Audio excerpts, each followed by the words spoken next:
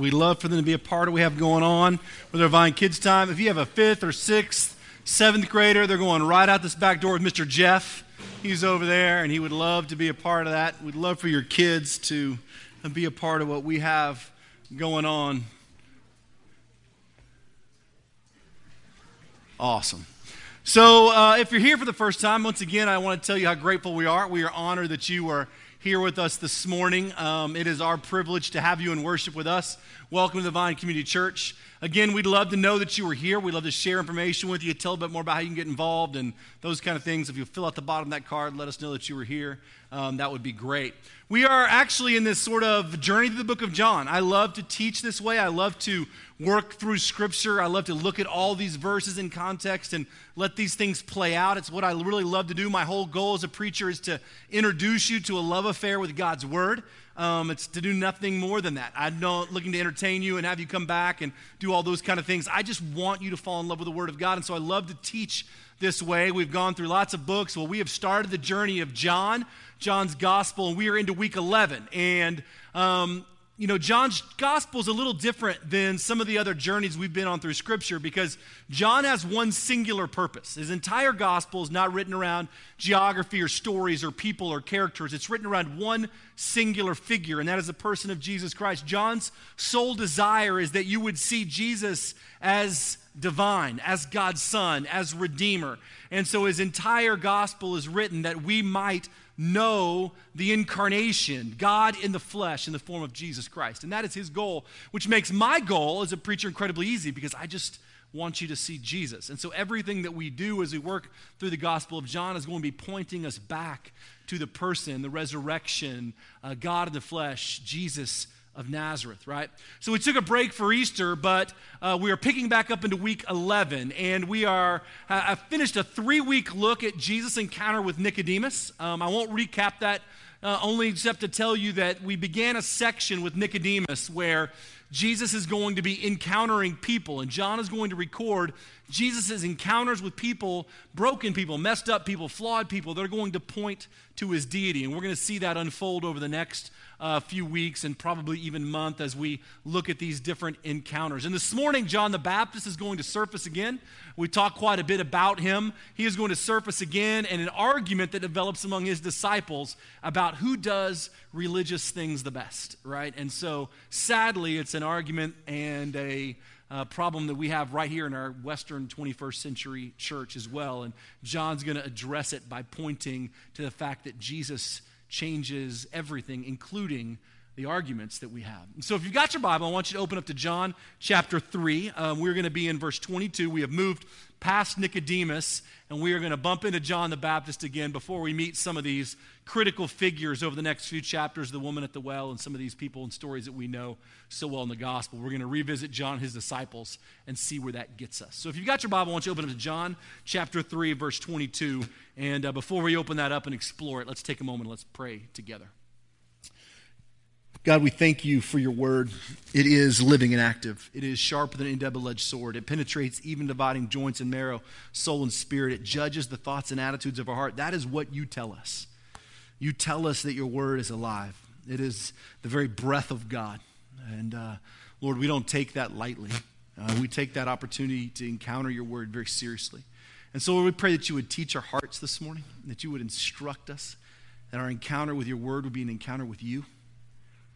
So take a moment right where you sit and just ask the Lord to teach your heart this morning. Whatever that means, however you need to say that, whatever that sort of outcry is, just ask the Lord to teach you.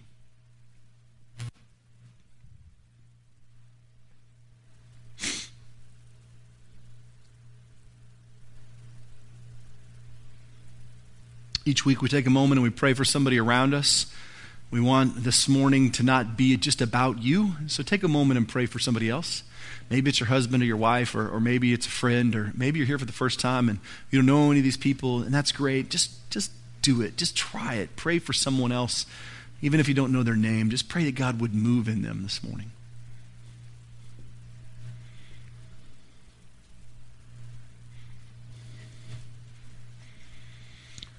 Lord, we turn our entire morning over to you. You are Redeemer. You are Savior. You are King of Kings. And Lord, you are the instructor of our hearts. And so we ask that you would teach us through your word. And we ask this in Jesus' name. Amen. So we spent 3 weeks looking at Jesus' encounter with Nicodemus, right? We explored that from top to bottom in a bunch of different ways. And Jesus has this incredible sort of word for him that translates in a word for us about what we expect and what we long for, and we talked about that quite in depth. And John's gospel is going to move forward. Jesus is going to move out of the city, and he's going to move into the Judean countryside. And he's not going to have a direct encounter with John the Baptist, but John's knowledge of Jesus and who he is going to change an argument that we see pop up. So let's look at 3:22. We'll read it together, and then we'll just kind of break it apart a little bit. After this, meaning after Jesus' encounter with Nicodemus, Jesus and his disciples went out to the Judean countryside, where they spent some time with them, and they baptized. Now John was also baptizing at Enon and Salim, because there was plenty of water, and people were constantly coming to be baptized. This was before John was put in prison. An argument developed between some of John's disciples and a certain Jew over a matter of ceremonial washing.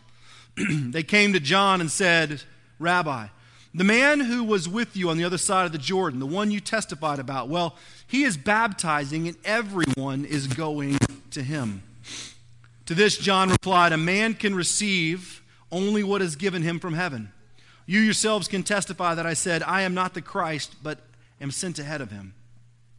The bride belongs to the bridegroom. The friend who attends the bridegroom waits and listens for him and is full of joy when he hears the bridegroom's voice. That joy is mine. It is now complete. He must become greater. I must become less. The one who comes from above is above all. The one who is from earth belongs to the earth and speaks of one from the earth. The one who comes from heaven is above all. He testifies on what he has seen and heard, but no one accepts his testimony. The man who accepted it is certified that God is truthful. For the one whom God has sent speaks the words of God for God and gives the Spirit without limit. The Father loves the Son and has placed everything in his hands. Whoever believes in the Son has eternal life, but whoever rejects the Son will not see life, for God's wrath remains on him." So here is exactly what's unfolding, kind of capturing all those words together. Jesus has left the city. He's out in the Judean countryside. He has gone with his disciples. They're in the same little region. He's gone with his disciples, and Jesus and his disciples are baptizing, is what John the gospel writer, remember, different guy than John the Baptist, what John the gospel writer is telling us is that Jesus is out in the countryside, and he and his disciples are baptizing. Now, we don't know much about this baptism, but it's not the baptism that you and I celebrate. Remember, the one that we celebrate in the church when someone surrenders their life to Jesus Christ for the very first time, that sort of symbolic rebirth when someone's heart goes from dead in sin to alive in Christ and they come up out of the water. That baptism is not what John was doing. Remember, John was baptizing in confession and repentance for the coming kingdom of God, preparing your heart in repentance that the Messiah was coming. Well, it's safe to assume that Jesus' baptism that they were doing with these disciples, and we actually learn in 4:2 in just a few verses that Jesus himself was actually not baptizing, but his disciples were, was the same baptism that John was doing, which was confession and repentance, preparing our hearts for the coming of the kingdom of God. Well, Jesus and his disciples are out in the wilderness, and they've got people coming to them, and they're doing that. And John and his disciples are on the other side, but somewhere close, and there's a couple of cities around there, and they're out in this region, and they're doing that. And life is sort of happening that way. In fact, our text tells us that people were constantly coming to be baptized by John and his disciples. So an argument breaks out. Now, what's happened is, as John was gaining some notoriety, lots and lots of people were coming out to engage him, to listen to him, and to be baptized. In fact, a few chapters earlier, we see that even the Pharisees had come out to engage John, talk to him, and debate him. They were gaining notoriety. They were gaining a lot of momentum. This little movement was turning into something somewhat large, right? And people were coming out to be baptized, and John's disciples found themselves in an argument. John, our text in the NIV calls it with a certain Jew. Some manuscripts actually have it plural, with certain Jews. Doesn't really matter. The point is that they get in this, argument. And they're arguing about ceremonial cleanliness and washing. Now, the Jews were very concerned with making sure that they did these religious activities correctly. Now, ceremonial washing was actually a process by which you did some cleaning of your hands and feet after your daily activities in order to be clean. It wasn't actually like you're scrubbing your hands to get rid of germs. It was ceremonial in nature. It was cleansing yourself from daily activities.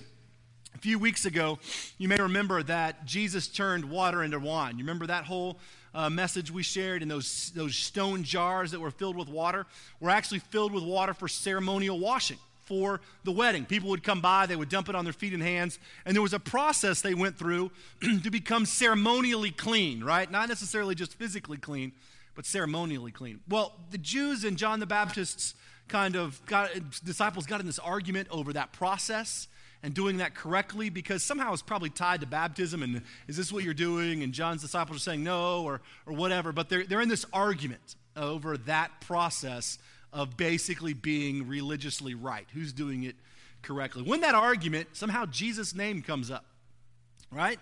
And the disciples learn that Jesus and his disciples are actually out in the Judean countryside, and they too are baptizing people, and people are going to them. Well, John's disciples, they get kind of jealous and frustrated, which is really interesting, right? But they go to John, right? And they go and they say, Rabbi, which is a term of respect, right? Rabbi, teacher, the man who was with you on the other side, right? Just a few weeks or months earlier, you remember that guy you were telling us about, right? That man that you testified about, that you told us all these things about? Well, he is baptizing and everyone is going to him, right? Which is awesome, because we also read in verse 23 and 24 that plenty of people were constantly coming to be baptized at John's disciples, but they're saying, John, everyone's going to see Jesus, and he's baptizing too. And you can almost feel the disgruntled nature in their voices, right?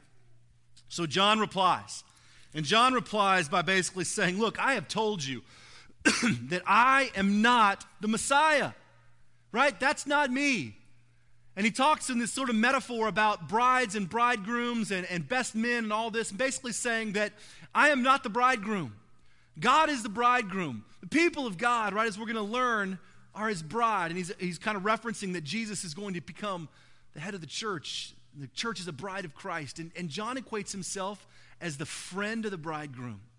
And he says, my job is that when I hear the bridegroom's voice as he comes into his wedding, I get excited. Like, I find incredible joy not being the guy, but being the guy that gets to be by the guy that gets the bride, right? And he's like, this is my job. And he goes on to talk about how Jesus is from above and he knows all things and all things belong to him, but John is just from the earth, and I just know earthly things.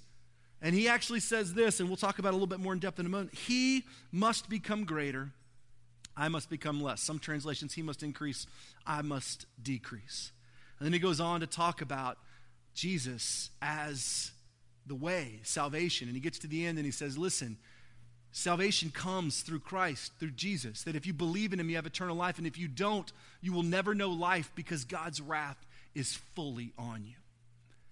And there's so much in these verses, so much that we've talked about the deity of Christ and who he is. But I don't want to get to all that this morning, because I want to pay attention to exactly what's in front of us. Because what's in front of us is really fascinating. And it's what we're dealing with today, which is, of course, incredibly tragic, that we are still dealing with these same things that are popping their heads up in religious circles and even in our own lives. And the first thing that we see in all that is the disgruntled nature of John's disciples. And you can see it right in their voices.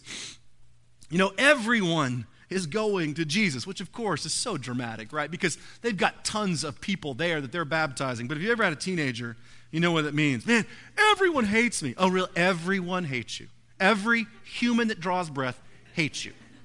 I failed every test. You failed every test you've ever taken. Really.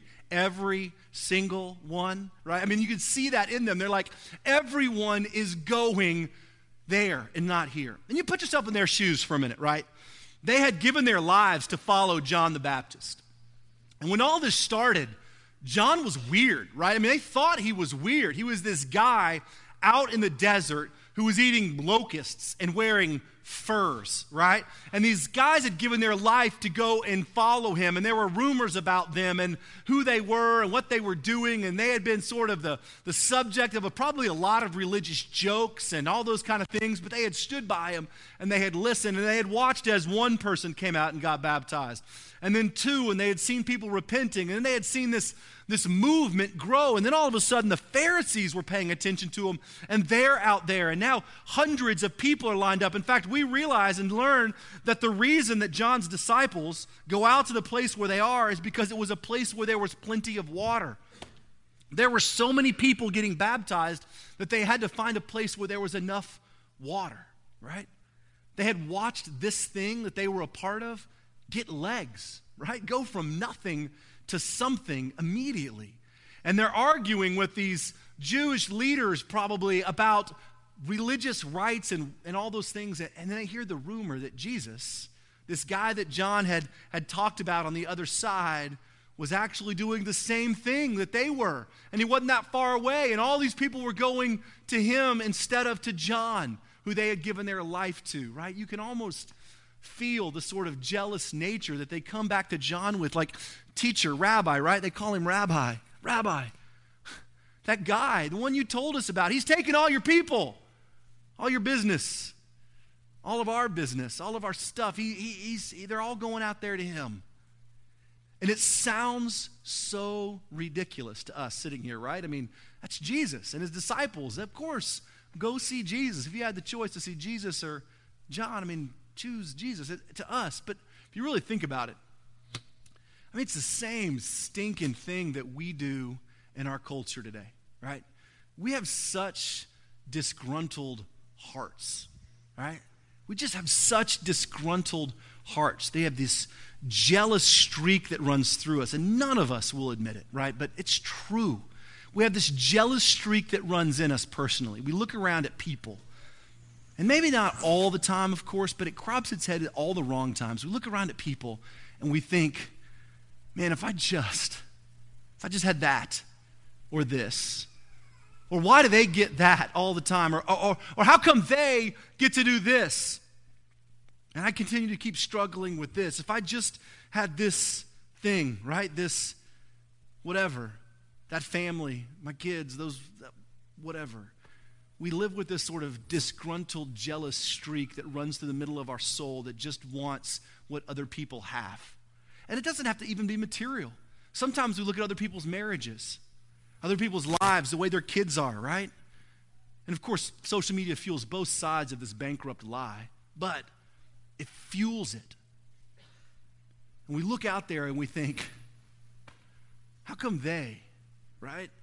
And it's kind of what John's disciples are doing. They're kind of going, how come? I mean, we've been out here, and all those people are going over to Jesus. Everyone is going over there. It happens in our Christian circles as well, our Christian culture, right? I mean, we look at it all the time. A church springs up, and it gets great favor, great growth, and you've been laboring for a long time, and they go from 0 to 100 and 0 to 1,000 like that. We look at them and go, well, I wish, or we, or whatever, they're doing it wrong, and we become this streak in us that begins to look at those other communities and churches and go, psh, they're so big, they've sold out, or whatever, right? I mean, most of you are here because you were so unhappy with where you were, right? You just brought your garbage here.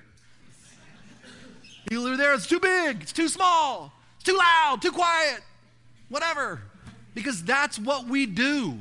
And eventually you'll become disgruntled here, right? And you'll go over there and you'll be like, church is okay, but God was whatever, and da-da-da. That's what we do. And it's a little tongue-in-cheek, but there's a lot of truth in that. We're really judgmental of those other communities, right? I mean, I've heard it 1,000 times because I ask you why you come and you tell me, well, I don't want to say anything bad about so-and-so, but man, they're terrible, right? As my son does, no offense, but you're kind of fat, Dad. And I'm like, that's offensive. I said no offense. That doesn't mean anything, right? But we have that streak in us, right? We just have it, and we see it. And they are so in that moment. And you almost can't blame them. I mean, look, they didn't understand who Jesus was. It was funny because they're not even listening to the message John's proclaiming, right? He's saying, this is the Messiah. He is the one. Now, a couple of them get it. Andrew, we know, follows Jesus. But for the most part, they're just like, what are we laboring for if we're not going to see the fruit of any of this? And so they're disgruntled and they're kind of angry, and we have a lot of those same traits. We don't say it out loud, but man, we're really disgruntled in our own hearts. And truth is, what we're really just saying to God is, Lord, what you've given me is not enough for me. It's just not. I deserve more. Even in his Christian culture, like we just deserve more, right? I mean, what a lie that is. What a garbage that is to fill our hearts with. Like, we should have something else. God, what you've blessed me with in my own life is not enough for me. Jesus, you are not enough for me. That's what that says at this root source, right? Well, they go to John, right? And so how does John reply? Which is really fascinating because John's reply is really great because he seems so unthreatened, unnerved, unwaved, unfazed. And he's almost even a little kind of perturbed that they're even coming to him. But his response is incredible. And he really has two ways he kind of responds, or two things he kind of says. One, he talks about himself, right? And he basically says, look, I am joyfully content with who I am and what my role is. And he gives that whole kind of speech about the bridegroom. But what he's saying is, look, I am very happy not being the bridegroom. Like, I don't want to be Jesus. I don't want that power. I don't want to be that person. I am content with the role that I've been given, which is to stand out here and be a bit of a mockery, but point to the one who will save all. And I am content there. And even goes on to say, I have found joy there, right? My role is that when I hear the bridegroom's voice, I am full of joy. That joy is mine, and it is now complete. In other words, I find joy and complete joy when people see Jesus coming. I don't care what they say about me. I don't care if they know me. I don't care what they say. My joy is that when the bridegroom walks in and people freak out. Like, I love that. John is saying, my life is joyfully content. Now, when you hear me say the word content, here's what most of us automatically think. I have got to settle. I have to relegate my life to whatever hand I've been given. So we think contentment means that I'm just going to have this, whatever it is, forever. And the plight of my Christian life is to just find settlement and peace and whatever with whatever this thing is. Well, nobody wants that because our definitions are broken. Contentment is actually living in a place where you say, Jesus, you are enough for me. Like, I am joyfully content in my role, meaning I am joyfully not longing for something other than you. That's what joyfully content means. It means I am happy, not longing for something else that's not you. I'm not settling. We don't settle for a life that's obedient to Christ. It is a joy, right? And that's what John says. Why are you all worked up? I told you I'm not him. Like, I am happy with my role. And he says, look, I am joyfully content. And then he goes on to say something else that's really powerful. He says, I'm actually working to become smaller. In John's most famous statement that John the Baptist will ever make, John 3:30, he says, he must become greater, I must become less. He must increase, I must decrease. John says, my life's ambition is to become smaller, to become less. I mean, if you really think about how countercultural that is, it is almost staggering. Everything we do in our culture for ourselves is that we might increase, that we might climb the ladder, that we might have more respect, more power, more recognition, more fame, more notoriety, more whatever. More money, more resources, more things. We go from smaller house to bigger house to bigger house to bigger house to bigger house. We are always on the increase. That is our movement. As people, it is our movement. It is our movement as Christianity. We are always about becoming more, knowing more, growing more, being more, right? John is saying we are called with our lives to work to become smaller, and it is at the opposite of everything that wants to happen inside of you. John's saying, I want to become less significant. Man, I'll tell you what, it is the opposite of everything that we are told, and especially everything we are told in our Christian vocational circles. Christian vocational circles always work towards the increase. And we're not helping any as followers of Christ, right? Because we have celebritized pastors and worship leaders and bloggers and writers and whatnot. I hear it all the time. Where do you go to church? Oh, I go to so-and-so's church. As if it belongs to him. You are the church. Your definition's broken. I go to so-and-so's church, right? Our goal is multi-campuses, more things, more stuff, more size, more whatever. And I'm not dogging it. I'm just saying it's the way we are. And it inflates our power and our own need for ourselves. And we think the church won't work without us. So I'm going to have to be on every screen that we've got. Because no one will come if I'm not preaching. That's the lie of increase. They need more of me. It's just unbelievable. But in your life, you are the same way, right? At work. You're not trying to work yourself smaller. You have to be seen.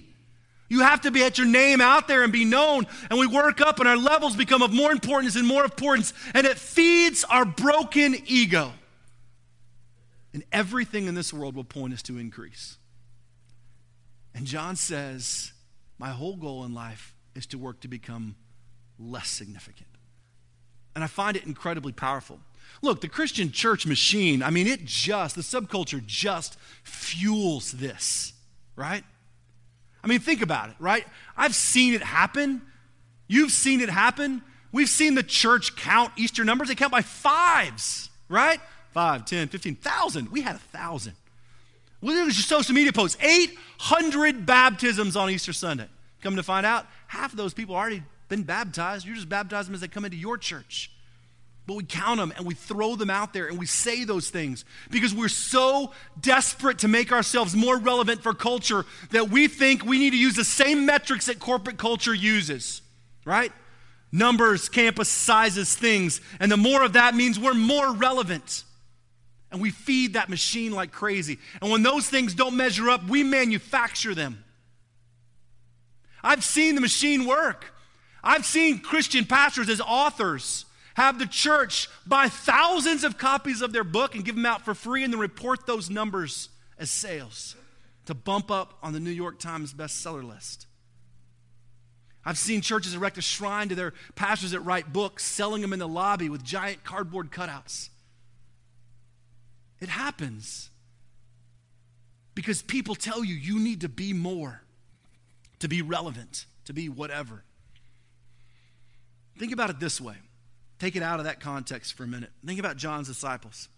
Think about if you had a neighbor for 13 years maybe. You got to know your neighbor. You spent time with him. You invited him to your house.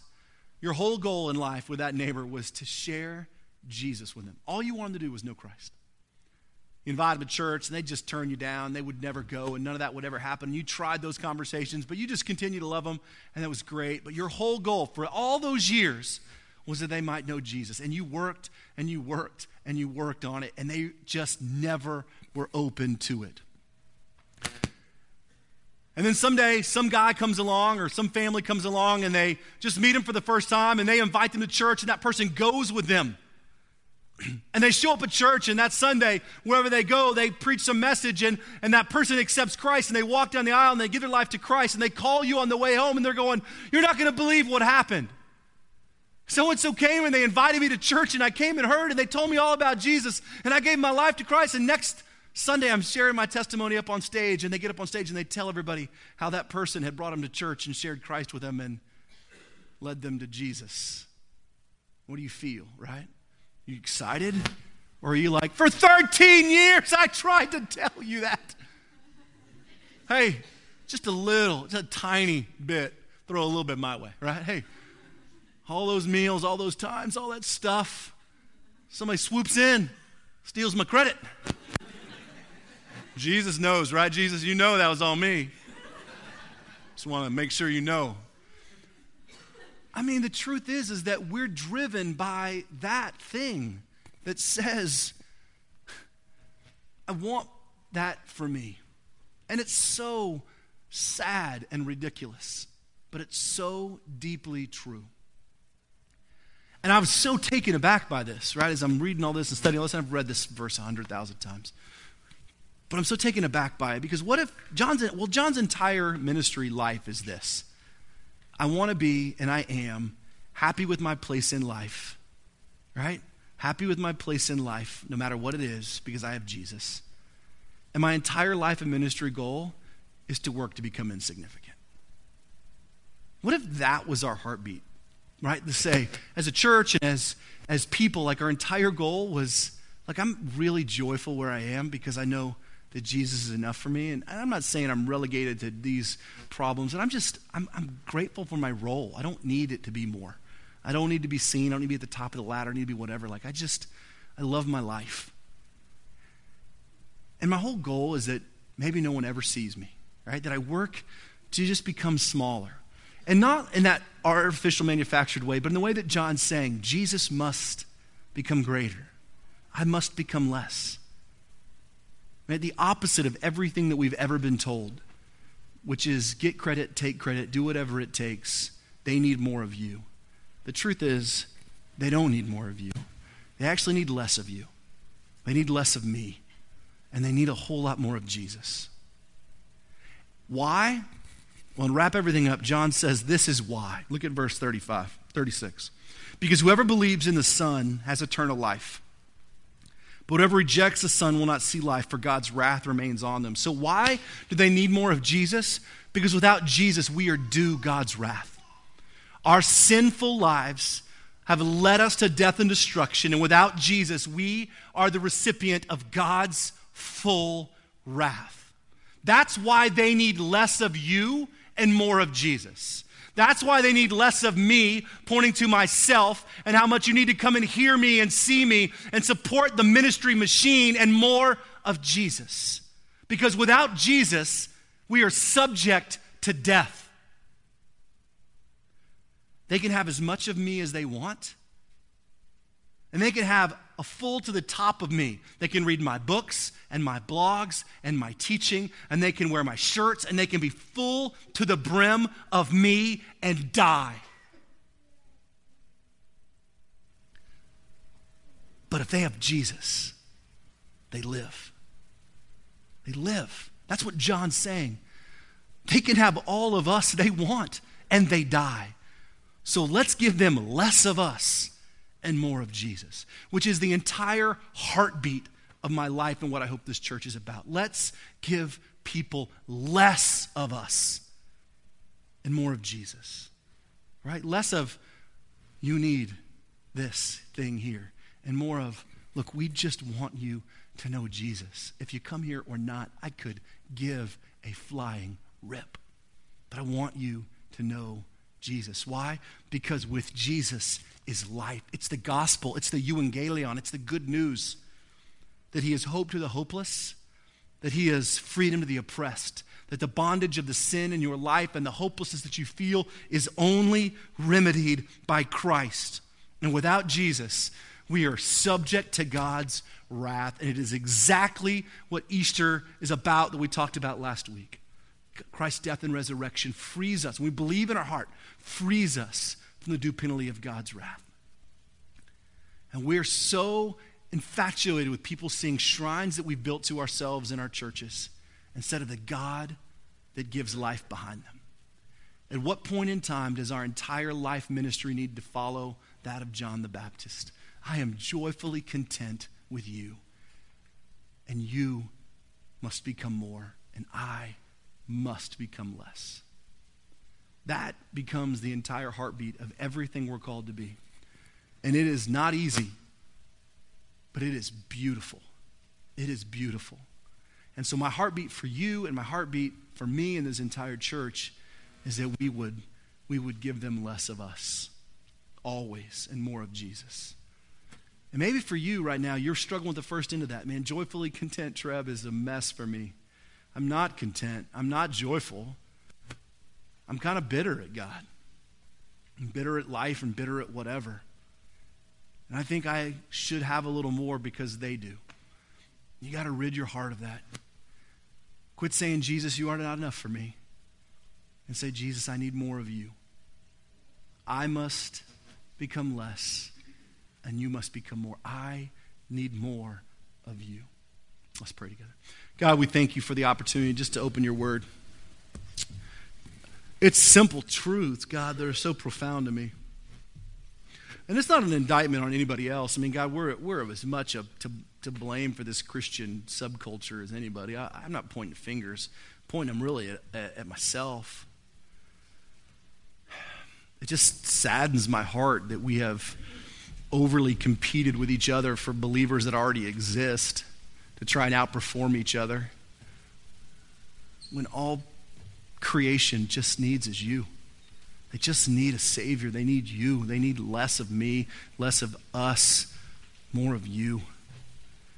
And Lord, I think that all stems because in my heart, truthfully, I need more of you. And as long as I am desperate for more of you, then I pray that would drive us. But Lord, when I don't see my need for more of you, it drives my need for more of me. And that's detrimental to everybody, including myself. God, you are the Redeemer. You are Savior. You are Jesus. You are the incarnation. You are God in the flesh. You came and died and rose so that we might have life, that we might be victorious over death. We hold that truth in this place, in our hearts, and there is a world out there that is dying without Jesus. And most of us are unfazed. How does that not break our hearts? Lord, stir our hearts to the point of movement. God, move our hearts so that what breaks yours breaks ours. God, you must become greater, and we must become less.